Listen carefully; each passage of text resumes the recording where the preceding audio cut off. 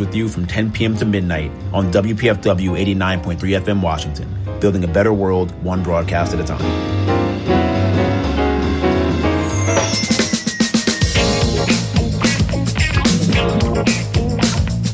Hi, I'm Jackie Luqman.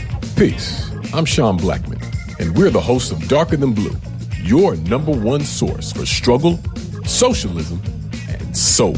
We explore people's movements, news, politics, music, and culture from a perspective that you won't hear from the bought and paid for corporate media. This is a show by the movement and for the movement. So we don't just want you to listen. We want you to get involved in the effort to change the world for the better. So check us out every Friday at 5 p.m. beginning January 5th on Pacifica Radio's WPFW. Building a better world, one broadcast at a time. At 89.3 FM, this is member-supported WPFW, Washington.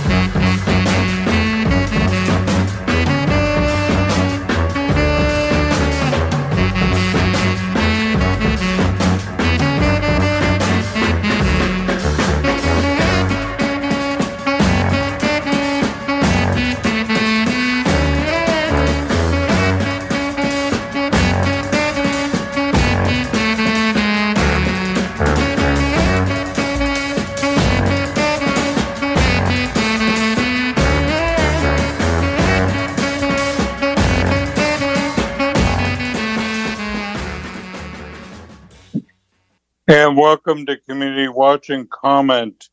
It's great to be with you at Dave Rabin here on Community Watch and Comment. And we're here, as always, on January 30th. What is it? 2024.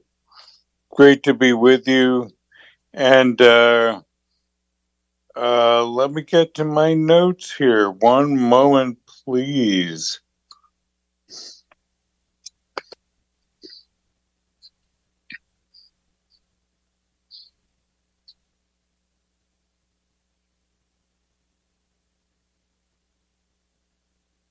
Yeah, take a break.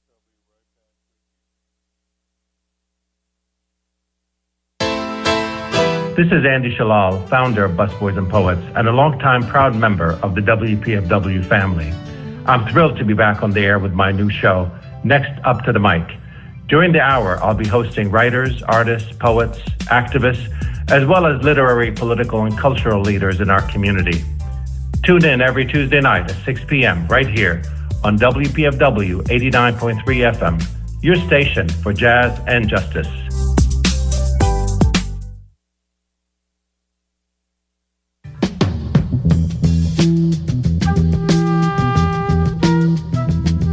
Gil Scott-Heron said, "The revolution will not be televised, and yet we've seen oppression, suffering, and resistance streamed in real time across this country and around the world, from Palestine to D.C. In times like these, it's imperative to have a station like WPFW that centers justice, reflects hope, and fosters solidarity throughout our music and public affairs programming. From February 4th through the 24th, we offer you the opportunity to partner with us in this critical work of liberation by donating during our Winter Pledge Drive and ensuring that WPFW will be here to chronicle the revolution. WPFW, revolutionary radio for revolutionary times.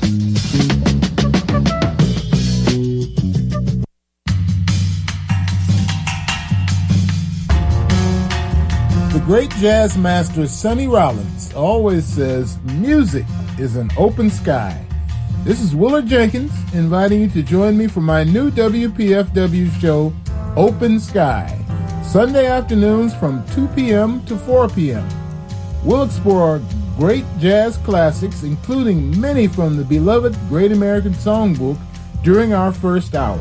And then, 3 p.m. to 4 p.m. will be my traditional What's New, the New Release Hour, as we check out what today's contemporary artists are up to with a raft of new releases. That's Open Sky, Sundays from 2 until 4 p.m. with your host, Willard Jenkins, on your station for Jazz and Justice, WPFW 89.3 FM. Don't sleep.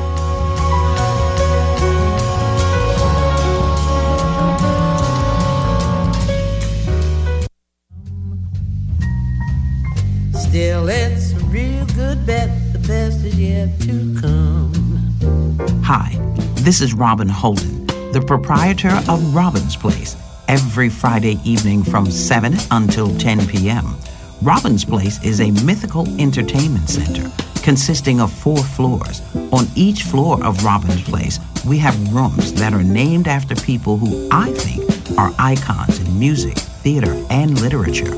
We have the Nancy Wilson Room, the Joe Williams Room, the Gloria Lynn Room, the Frank Sinatra Room, the B.B. King Blues Room, the James Baldwin Library, just to name a few. Join me Friday nights from 7 until 10 p.m. as I take you on a musical journey you'll never forget. Robin's Place. Come the day you're mine, I'm gonna teach you to fly, yeah. Sego, this is John Kane, and I want to invite you to join me right here on WPFW on Fridays at 2 p.m. for Let's Talk Native. I will deliver guests and commentary each week on the real-life issues facing Native people. No romanticizing and no Hollywood stereotypes here. We'll talk real history and culture, and life as it is and as it should be. Our shows are available as podcasts on your favorite podcast platforms and as videos on our Let's Talk Native TV YouTube channel. Find links and more at our website, www.letstalknative.com. And I'll see you here Fridays at 2 p.m. for Let's Talk Native with John Kane.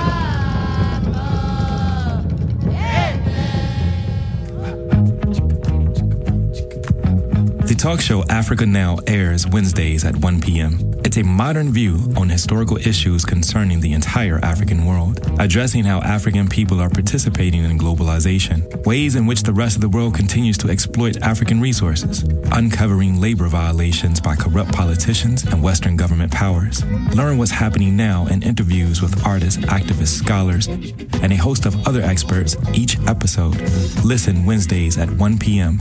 Africa Now is also available on iTunes Podcast, Google Play Music, as well as SoundCloud on your station for Jazz and Justice, WPFW, Washington. Welcome to On the Margin with E. Ethelbert Miller. In the studio this morning is Mark Eisner, Meredith M. Taylor, Calvin Reed, Michonne Boston, Todd Stephen Burrows, Shonda Buchanan. Ethelbert Miller brings you On the Margin, Thursdays at 9 a.m., with personal, compelling interviews with local, national, and international authors of all backgrounds. To cite a few, screenplay writers, independent researchers, news editors, playwrights, poets, and contemporary novelists of nonfiction, fiction, comedy, historical biographies, and even graphic novels and comics. If you listen to what's behind the lines, you'll find yourself On the Margin with Ethelbert Miller, Thursdays at 9 a.m.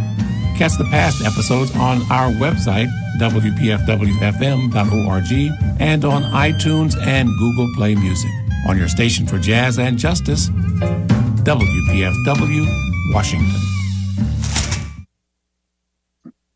And welcome to Community Watch and Comment. I'm Dave Rabin. It is absolutely wonderful to be with you here on Community Watch and Comment. Sorry for the delay, and we have a wonderful show for you here today. I'm honored to be guest by Kia Duggins from the Civil Rights Corps. Are you with us, Kia? Yes, good morning, everybody. Good morning. It's great to have you with us. So we've got this crime bill in front of the DC Council. What's your overall assessment of this crime bill? I'm gathering that you have certain concerns. Yes, so to introduce myself, good morning, everyone. My name is Kia Duggins. I'm an attorney at Civil Rights Corps, where I litigate against police abuse and unconstitutional bail practices nationwide, including in DC. And I'm also a member of the Us Not Criminibus Coalition, which includes several grassroots and national organizations that defend constitutional and human rights. And the main takeaway from the Secure DC bill, which advocates are calling the Criminibus, as in don't throw us under the Criminibus, the main takeaway from the Secure DC bill is that it does not promote public safety. Instead, Secure DC may make DC residents less safe by violating constitutional rights, overriding existing police accountability legislation, and further destabilizing people who already live at the margins of society. I mean, I understand that. Why don't we go to what seemed to be the critical issue in these crime-free zones? I mean, you and others have serious concerns about this. If you could talk about that. Yes, so the crime-free zones are a great example of a provision in the Secure DC bill that might violate the Constitution. So drug-free zones are essentially zones where the police can arrest almost anybody for any reason. And because arresting people for any reason without probable cause is unconstitutional, these kinds of drug-free zones were actually repealed back in 2014 because they promoted racial profiling and class-based profiling and led to lots of unconstitutional arrests. And so what Secure DC is trying to do is to bring back a law that has already been found unconstitutional and a law that will lead many people to be racially profiled and arrested without probable cause. I mean, it's like a serious problem. So the police will be under this bill allowed to say that anyone existing within these zones are suspects and will be able to be arrested without probable cause, which That's is right. a constitutional right. I mean, it's a serious problem, and we should say that in 2014 the council disavowed this practice. The council, including the current mayor Bowser, said, "No, this is not a good idea. You can't just go around arresting anybody within this zone because of suspected criminal activity." And now she's supporting a move by Council Member Pinto Brook to arrest anyone within these zones. It sounds like serious overreach. Yes, that's exactly right. This bill, the drug-free zones are a great example of the overall aim of this bill, which is to repeal police accountability measures and constitutional measures that have already been passed and to bring back unconstitutional policing. So another example of that is the anti-mask laws in the Secure DC bill. The DC code originally included masks and hoodies in this anti-mask law, but that law was repealed in 2021, and the DC City Council is trying to bring it back and basically say that if somebody has a face covering on during a demonstration or while on public property and they cause somebody to fear for their safety, air quotes around fear for their safety, then they can be arrested. And we are all familiar with the Trayvon Martin case and know that a vigilante superimposed criminal intent on him because of what he was wearing, which is a hoodie.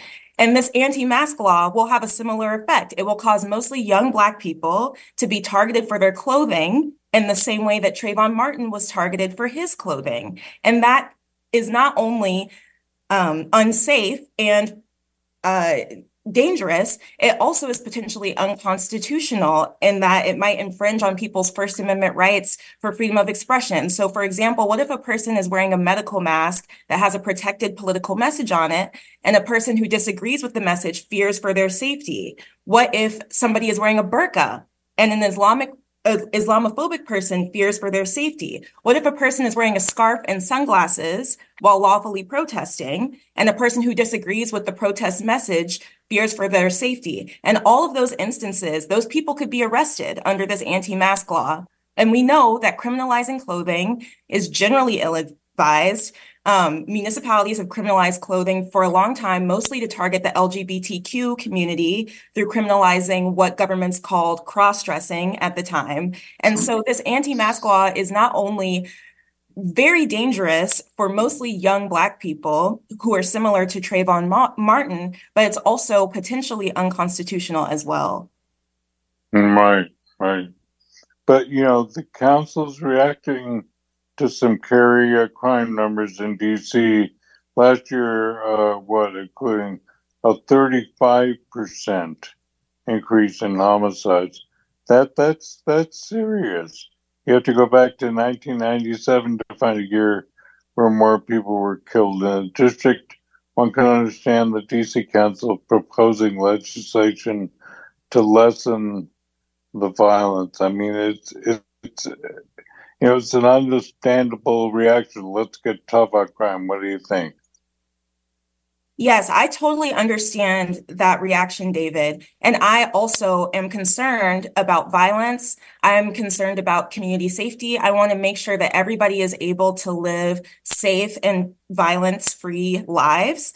And the fact is that Secure DC does not reduce violence, and in fact might increase violence by further destabilizing people's lives. So an example of this is the pretrial detention provision in Secure DC. The provision will allow DC to detain more people pretrial for non-serious crimes such as trespass or theft or other nonviolent crimes like that.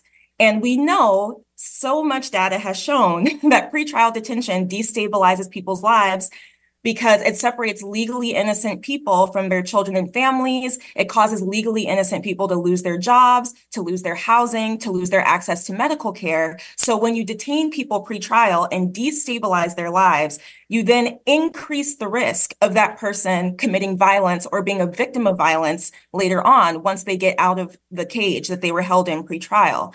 Research also shows that there is no link between increasing police funding and decreasing crime. Analyses by several different think tanks, including by government-funded think tanks, have found no relationship between year-to-year police spending and crime rates. What has actually happened in DC is that we have defunded resources that the community could use to stay safe, such as housing, healthcare, education, food. Over 1/3 of people in DC are food insecure. And so all of those resource deprivations is what's driving violence. And Secure DC does not address that. Instead, what Secure DC does is tries to override police accountability legislation and bring back unconstitutional laws that lead to poor Black and brown people being racially profiled, arrested, and having their lives further destabilized. And so the policy recommendations that we would make is to continue releasing people pre-trial. In DC, 93% of people released pre-trial remain arrest-free. Remove the overrides of the police accountability legislation, and to advance the Police Reform Commission's April 2021 recommendations. I understand. What do you think about this piece of legislation that allows police officers to review their own body camera footage prior to making the report in cases non-involving serious use of force. Your thoughts on that? Yes, so I can say as a civil rights attorney who sues the police in Washington, D.C., that having access to body-worn camera footage is crucial to holding the police accountable. And an example of that is in a case that we recently filed called Jackson versus District of Columbia, where the police racially profiled our client, arrested him without probable cause, and threw him in jail. And we brought false arrest charges. And the way that we were able to bring that case and survive motion to dismiss in that case is through body-worn camera footage, which clearly shows the police officers behaving in unconstitutional ways. And allowing police officers to view their body-worn camera footage before they write their reports might sound like a police accountability mechanism in the sense that it's like, oh, they can watch the footage and then make sure that their police report is accurate. That's what probably the average person would think the result of letting police watch their camera footage before writing the report would be. But the allowing police officers to watch that footage before it's released just creates further delays in the public getting access to the footage, and also creates more delays in the public getting access to the police reports that the police subsequently write. And as I stated earlier, having access to the body-worn camera footage, having access to those police reports is crucial for holding the police accountable. Also, the last thing I'll say is that unfortunately, police lie in police reports all the time. And so in many ways, giving the police the opportunity to view the body-worn camera footage before they write their report could make their reports more accurate, but it could also, if the police are behaving unconstitutionally, and that body-worn camera footage might encourage the police to try and hide their actions. I mean, it's kind of like blatantly obvious to me. I mean, to anybody looking at it, why would you allow the police to look at the footage before they file the report? Just file the report according to what you understand the circumstances to be. And, why allow them to look at the footage? I mean, it just seems on its face kind of ridiculous. Right. And there are already, as an advocate who is requesting body-worn camera footage all the time, there are already many delays in receiving body-worn camera footage because MPD gives lots of different excuses for why they don't need to release body-worn camera footage. And so this would add yet another barrier to advocates and to the public to getting the body-worn camera footage that they're entitled to receive under the Freedom of Information Act. Yeah, I mean, it's just kind of like obvious a problem on its face. Have you seen this mailer from Opportunity DC? It's funded by business folks, the same folks that funded McDuffie's election bid against Alyssa Silverman. Have you seen that? I mean, it's curious to me. I mean, you've got these a middle-aged black woman saying, hey, I've had enough of crime in my neighborhood. I've never seen this before. But it's funded by commercial interests. I personally did not know that it was funded through commercial interests, but that is not surprising to me because as we know, the legislation that the DC City Council is proposing does not actually keep people safe, does not actually hold the police accountable, and mostly just protects the interests of property owners and protects the interests of business owners.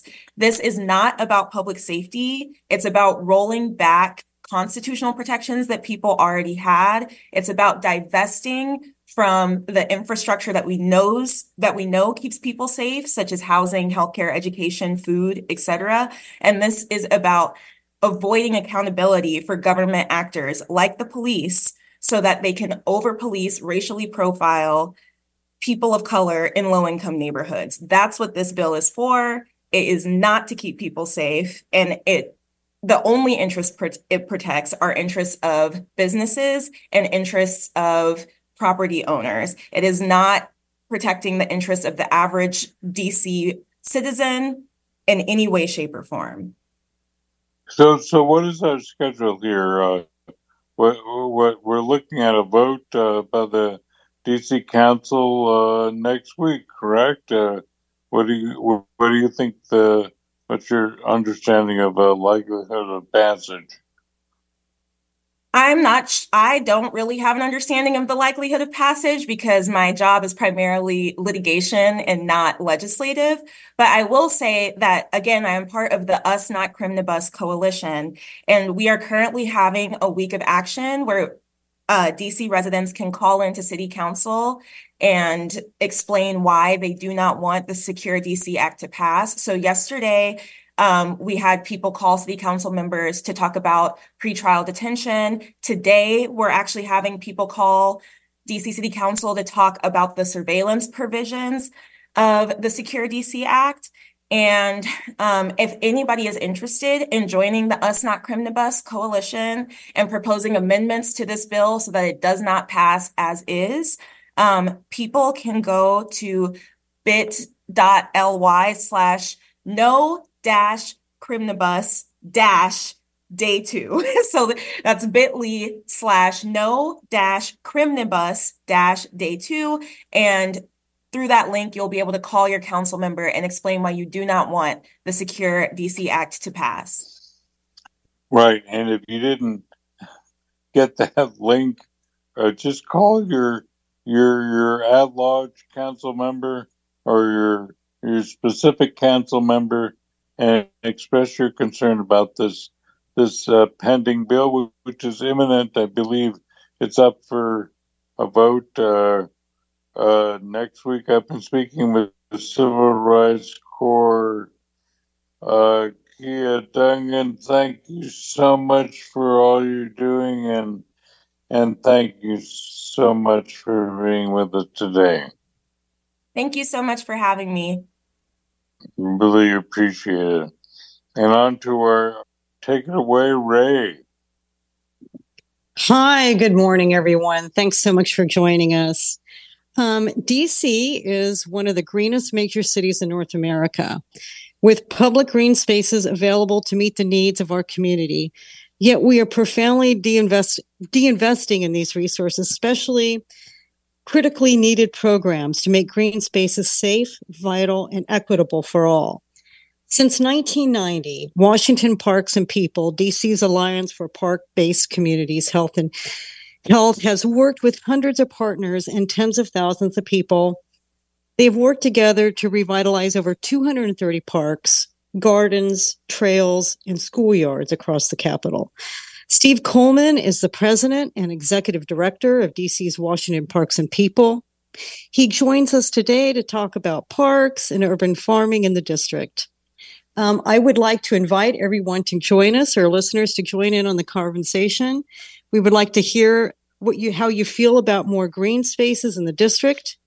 Please dial in the 202-588-0893. And Steve, welcome back. It's nice to have you back. Can you please share with us some background about Washington Parks and People? Absolutely, Ray. Thanks so much. It's really an honor to be here again. And good morning to all the listeners at PFW. Parks and People began out of tragedy on Dr. King's birthday 34 years ago when a boy who'd grown up on my block was killed next to my home at noon.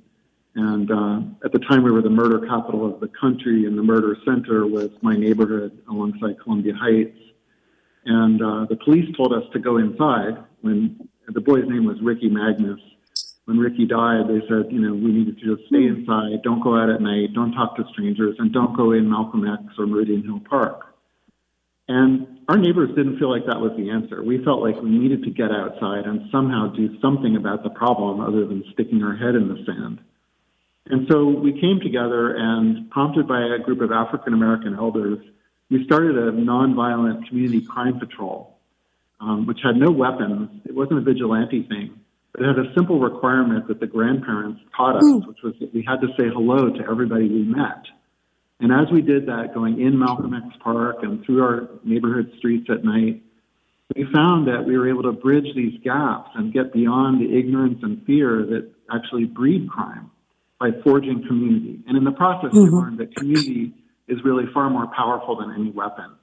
And as a result of that, we started, trying to make the park come back to life, bringing music back to it, standing up for the drummers that people were trying to force out of the park. And in the process, over 5 years, we reduced crime by over 99%, Ray, because people had so much more power than police, than guns. They could really make the park come alive through these community mechanisms. And it became It's a place to go, right? It's a safe place to be. So that's what makes it really community. And then it becomes safer, right? Because there's just more people embracing that idea. Exactly. You create a positive feedback loop.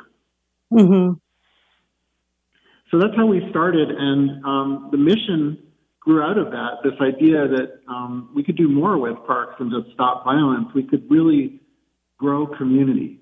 And our mission is growing park-based community health.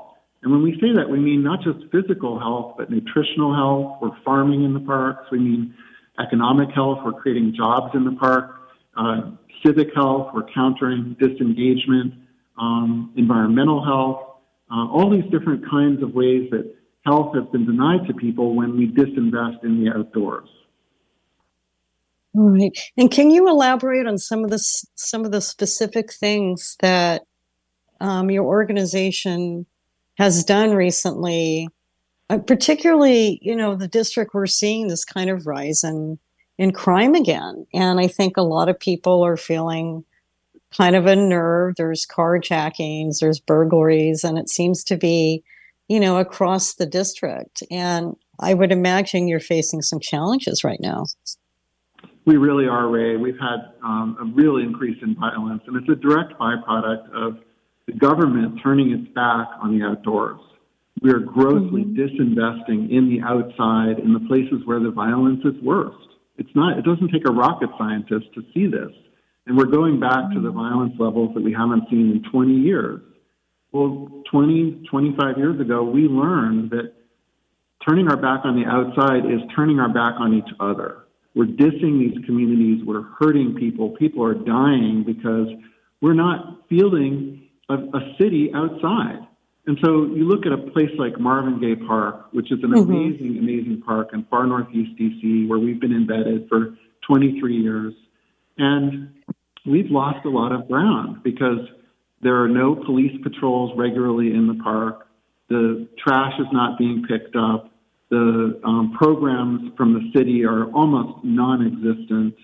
And it's just kind of like thinking that parks are just kind of something that doesn't really matter. But what we found is that parks, the community open space, is the lifeblood of community pride and power and peace. And so that's what we're trying to press. And there are pieces of legislation in the council that are pending on this. Councilmember George has introduced a bill to actually reprioritize parks, to invest in the forests and these places that are no-go zones now and make them come back to life. And I think that's the kind of approach we need, rather than going back to the mass incarceration approaches that obviously failed and only made crime and the conditions of crime worse. Right. And so you see this kind of slippage happening in the parks. Now, I went to your website with your organization, and you've listed several programs that you've worked or been able to execute in the past, but it seems like they have been under-resourced, or they're not resourced currently. And, what do we do now? I mean, what is the thing that the city, you talk about more patrols in the parks. It seems to me the city needs to do that, because if the parks are not patrolled and there's not security there, that creates a vacuum. And that's where crime will live, right? That's where people will go to do things that will make other people feel like they can't go into those areas. So it almost feels like it's something that really needs to be a top priority. Absolutely. And it's not just patrols, because if police just stay inside their cars and they don't get out and meet people, they don't learn, they don't counter the ignorance and the divides, it only gets worse. But if you get officers out on bikes, and you don't have to have police doing all the patrolling, there's a great program that isn't getting enough funding in the Department of Parks and Recreation for the urban park rangers. But at the moment, they're not ranging out in the parks. They're just rec center security guards. They don't have any weapons, but back in the day, that program was an amazing mentor program where these folks in uniform were representing the kind of park leadership that the community can have. And that's the kind of approach that we can have if we think beyond police and beyond the traditional approaches to really thinking about a kind of whole of community, whole of city approach to how we counter violence and crime. If we think of the parks as village greens, where we can base all these positive attributes that our communities have, there's so much more we can do. So let's make the parks come alive. Let's have movies again out in the park. Let's get the farming going. We've found that urban farming can actually produce far more food than people realize. It's not just a cutesy little garden thing. You can actually have real agricultural production and be countering both the violence and the nutritional health disparities that we have in our city. Right, because you're putting folks to work, right, giving them a sense of purpose. It's very community. And then you're solving the problem because you're feeding hungry people that are living in parks right now, right, because of home insecurity. Yeah, I mean... So it seems to solve a lot of problems. We have these food apartheid areas. I say more than food desert. They're kind of places where there's been an intentional deprivation of healthy food in whole sections of our city. Well, we can grow that healthy food, and we can grow it in mass quantity. Right now, the city has a goal of just 20 new acres of agriculture by 2032. Well, that's just at odds with what's happening all over the world. We could do 2 orders of magnitude more than that ultimately. We could be growing food for the people in a way that's helping the environment, helping community, helping people's lives. In 2,000 acres of the city, we could really take urban agriculture to the level of being a meaningful part of health equity for everybody. You know, and when I think about, we talk so much about community garden spaces, right? You see these little patches of land and neighbors go and they plant and they compost. And it looks nice to me, but it just doesn't look like really efficient. And what you're describing, you know, in a park where it's underutilized land, it's a place where people can gather, and it solves a lot of problems. Can you elaborate, like, take us there? What would it look like? What kind of things would we grow in those parks? How would you distribute the food? What kind of resource? How does the city resource this? Or are you relying, you know, mostly on volunteers? Yeah, so ultimately we can do this where we can create jobs if we take it seriously. And you're right, the traditional approach to community gardens is inefficient. I think it's unfair because it's just sort of the lottery, whether you happen to be there first to claim a spot. And then people usually don't know what to do with their plot. And so they might go on the internet and see it looks good to put mothballs to counter slugs, and instantly they've contaminated any chance of having organic food. But if people work together in a purposeful, collaborative, year-round farming method, as we're doing at the Columbia Heights Green and the Marvin Gaye Greening Center and others are doing across the city, we can really grow food intensively, and we can do it in a way that really meets our needs. We could actually meet the food needs of everybody under the poverty line if we were growing food in those 2,000 acres across the city. So right now, in the depth of winter, you can walk into our big greenhouses in the Marvin Gaye Greening Center, and you can find kale and bok choy and turnips and radishes and lemon balm and mint and so many different healthy foods that you can eat right away. And nobody has to wait to be part of the farm. Anyone can come and help, and anyone can come and harvest. And we can take that model and intensify it and take it to scale across the city. And at the same time, we can train people in jobs. So we're using the farms and the parks as a base of green job training through our DC Green Corps. We've graduated 260 adults in that program. And it's really exciting to see people who've been incarcerated, who've been left aside, finding new pride in their lives and really becoming the leaders and getting a trajectory in their lives in jobs, careers, and enterprises where what they do in the parks can be a platform for becoming the leaders they want to be. Wow, that sounds amazing. And it does sound like definitely something that would be very scalable, much like your Columbia Heights location. And so how does the food distributor, is it like, do you grow it and then it's at the farmers markets, or is it the folks that are actually tending to the gardening that acquire the produce? Right now we have a free farm market that we run each Saturday at the Greening Center. We want to grow more food and we want to have cash crops as well so that we can support jobs and take this to scale. And so we actually have a volunteer consulting team that just started with us this week that's helping us look at how we ramp that up. And it's pretty cool, Ray, because in addition to the farms, we have a commercial kitchen. We have the old nightclub where Marvin Gaye first performed professionally in that neighborhood. And that's the old Barnett's Cafe, which we operate as the Riverside Healthy Living Center. And we have an amazing event venue in our citywide impact hub at the Josephine Butler Park Center in Columbia Heights, where we're doing a social enterprise where we have all kinds of community programming, but we also have weddings that help pay for the work that we do all over the city. And so that can tie in as well on the cash generation part of this equation.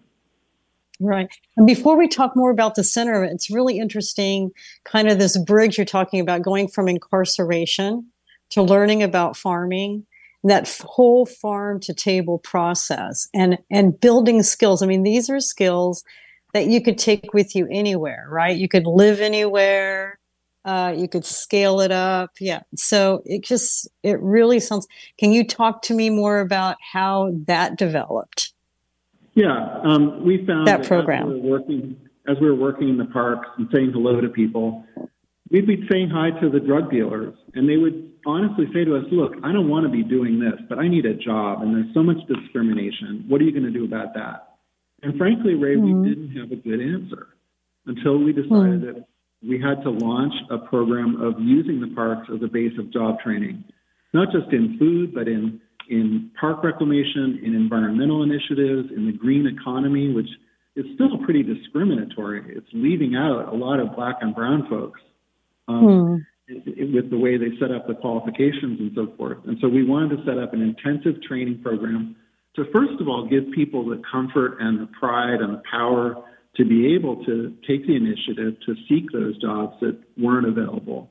And then to be able to develop the capacity to really, as we were saying, take this to scale.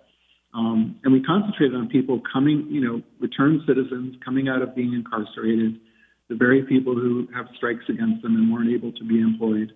And it's been amazing to see what people have done with this training. They're not all becoming farmers or park people, but there's a real power in the kind of pride that you feel when you're able to feed people, when you're able to reclaim and transform in a given morning a forgotten hillside that's been a blight for a generation, and then you plant trees that you can show to your grandchildren. It's pretty amazing. And right now, DC and the federal government are often contracting with firms that are outside of the city to do the landscape and park work. Why should that be? Why can't we fill the jobs for our own neighborhoods that are people in our neighborhoods? Caller. Great. Thank you so much. We have a caller. Thank you so much for calling into WPFW. Can you please tell us your name and where you're calling from and your question for Steve? Yes, my name is David Nickerson. I'm a farmer, African-American farmer in Prince George's County, and I just wanted to make a statement about the young man. I guess his name is Steve? Yes. If I could just address and emphasize some of the things that he is saying, because he's absolutely correct. We have the solution. We have the solution. What we don't have is the organization. And I just want to address that. I'm a farmer. I sell my products down at Socopa Cafe during the summertime plants, etc. On the name of our farm is Sankofa Farm and Nursery. We're in Brandywine, Maryland. Thank you. Thank you. Steve, what do you? Thank you so much, David. It's great to hear of your work. Back in the 1950s, 15% of all farms in America were Black-owned and Black-operated. Now that figure is less than 2%. That's ridiculous. Yes. Well, Steve, what I wanted to say to you, you're absolutely correct. If you can get organization whereby returning citizens, working with churches, with spaces, all sorts of, we have to see that the people who can train and teach. I'm 75 years old. My wife and I, I'm a certified farmer. My wife is a certified plant person in the state of Maryland. We sell, as I said, it's Sankofa Cafe during the summertime right by Howard University. But if you can organize people throughout, starting small, throughout D.C., to use the spaces and to create tomatoes. You know how much tomatoes are? And I'm sure you know all of these things vegetables are. And if we can find a central places or 2 or 3 central places to these people to bring their product and so forth, they can make money on. Right now we're seeding. Right now I'm seeding for tomatoes indoors from seed. Do you know how much a tomato seed costs? Maybe $0.015, maybe 2 pennies at the most, depending on variety, better boy, early girl, et cetera, et cetera. Do you know how much a tomato plant, when you go to one tomato plant, when you go to Lowe's or Home Depot, you pay for? So what I'm saying, money can be made if you can be, if we... I got my next guest. Absolutely, David. Please go ahead.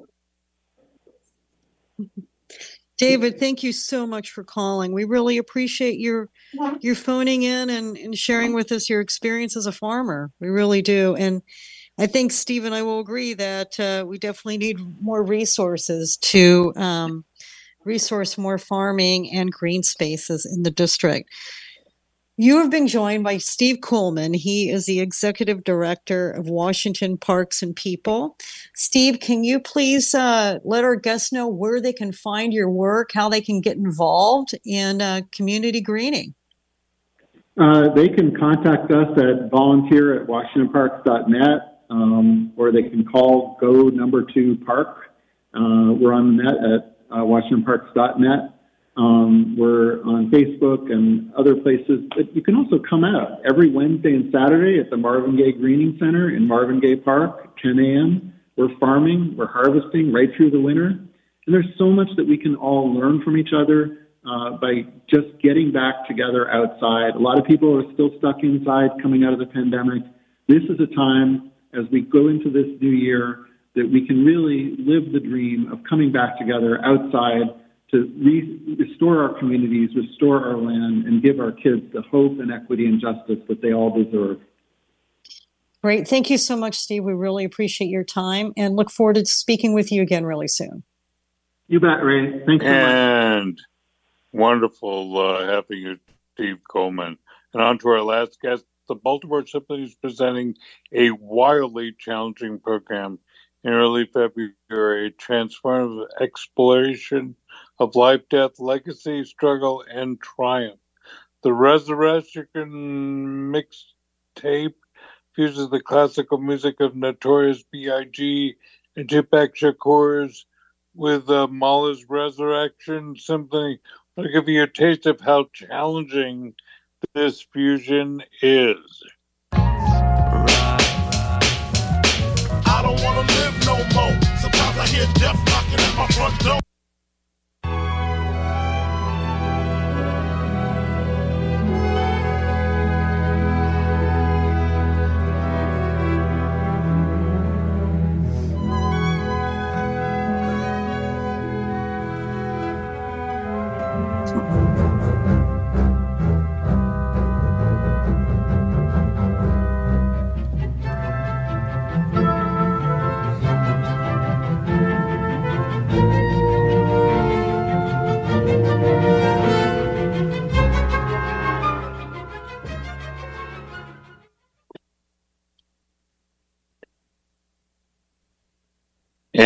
and we are talking about a amazing performance that's going to be February 9th at the Strathmore in North Bethesda, February 10th at the Meyerhoff in Baltimore. And joining us now, give us a text for this wonderful challenge is the creator conductor for the program, Steve Hackman. Welcome to Community Watch and Comment, sir. Hello. Thanks for having me. It's great having you. We didn't quite get the full context with the Mahler, but how did you come up with this idea? I mean, I was raised in a classical music tradition. I saw this and I went, wow. I mean, how are you going to combine hip hop with Mahler? How did this all come about?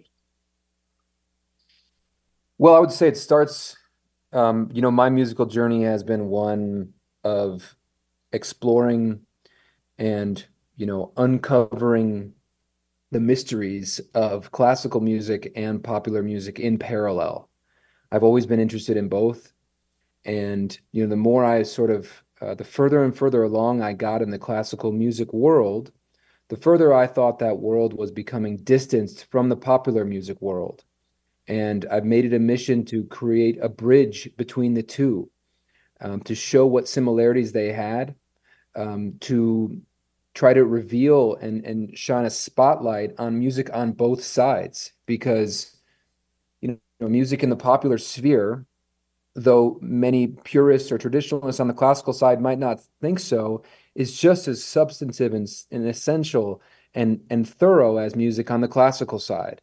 And it's a great joy to be able to bring audiences together and especially to welcome new audiences that maybe haven't had an invitation to come to the Symphony Hall. I mean, I think it's just such a wonderful idea. I mean, as I said, I was raised in the classical music tradition, and infusing with hip hop, it's just very creative, very, very wonderful. And you seem to be on a mission, and you've got something coming up with the Baltimore Symphony following this concert, correct? Exactly. So we're doing a piece called the Resurrection Mixtape on February 9th at Strathmore and February 10th at the Meyerhoff in Baltimore. And this piece combines Mahler's Second Symphony, his Resurrection Symphony, with the music of Tupac Shakur and Notorious B.I.G. So Mahler's Second is really an exploration of death and the afterlife. And it explores what the idea of rebirth and the afterlife is. And to me, there's no two better artists than Tupac and Biggie to talk about what the afterlife and what death and life after death is. I mean, these are the titles of Biggie's albums. And, you only need to see the images of murals around the world and kids with Tupac and Biggie t-shirts now 30, 40 years later in just all corners of the world, to know that they do live forever through their music. They have changed pop culture forever. And so this is an amazing exploration of that. It's really just a tremendous connection. I commend you for your efforts. I think you have something in April with the Baltimore Symphony regarding Stravinsky. Check out the Baltimore Symphony website for further information on that. But we have February 9th at the Strathmore for your most current performance, February 10th at the Meyerhoff in Baltimore. Steve Hackman, I commend you for all you're doing, and thank you for joining us today. Well, thanks for having me. Look forward to seeing you soon. It's great having you. And that's going to do it for our show. Thanks to Mike Nacella for his incredible engineering expertise getting us through this rocky show today. Coming up, the WPFW news headlines, followed by Don't Forget the Blues by the unbelievably amazing Lady Mirror. And listen to David tomorrow at the same hour. She'll have a wonderful show. Please contact me, Rabin, DRABIN 902 at gmail.com. If you have any questions, comments, input, we'd love to hear from you. Thanks for listening. I'm Dave Rabin with Ray Valencia. Stay safe and have a good week. Take care. Bye-bye.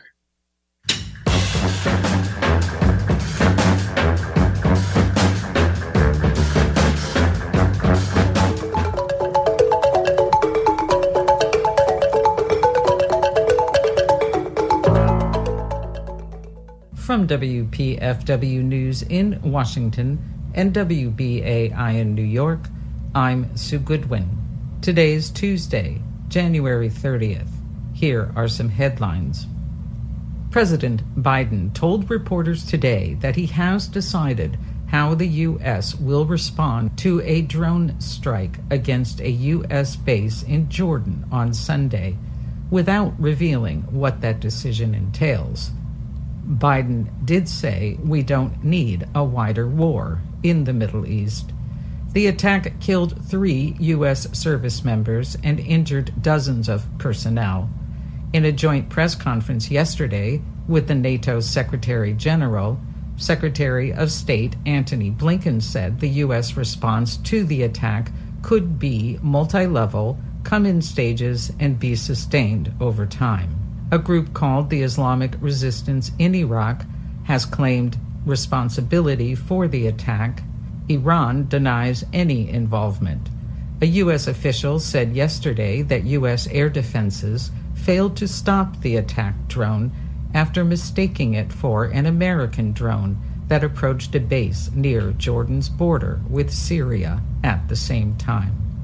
In domestic news, the House Homeland Security Committee is expected today to approve articles of impeachment against Homeland Security Secretary Alejandro Mayorkas. In what is almost surely to be a party-line vote, the panel is poised to charge Mayorkas with refusing to uphold the law and breaching the public trust in his handling of a surge of migrants across the U.S. border with Mexico.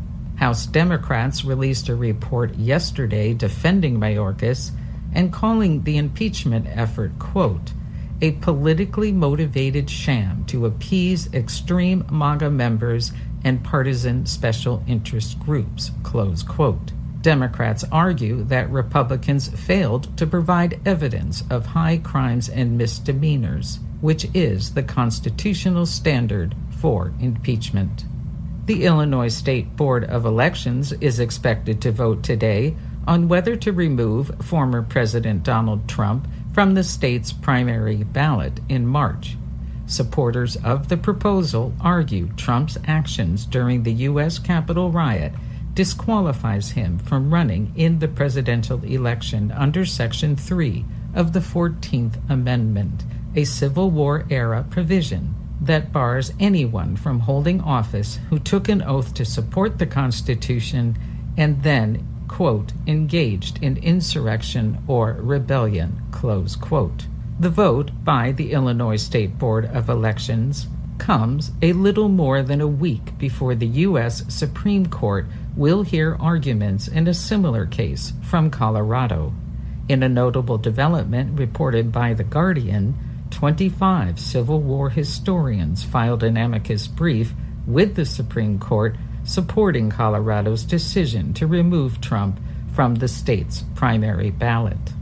And a civil rights complaint was filed yesterday against Harvard University on behalf of Muslim and Palestinian students who say the school failed to protect them from harassment and intimidation. The complaint was filed with the Department of Education's Office for Civil Rights by the Muslim Legal Fund of America. The Legal Fund said students faced, quote, rampant harassment and racist attacks, including doxing, stalking, and assault simply for being Palestinian, Muslim, and supporters of Palestinian rights, close quote. The complaint calls for an immediate investigation. The Department of Education is already investigating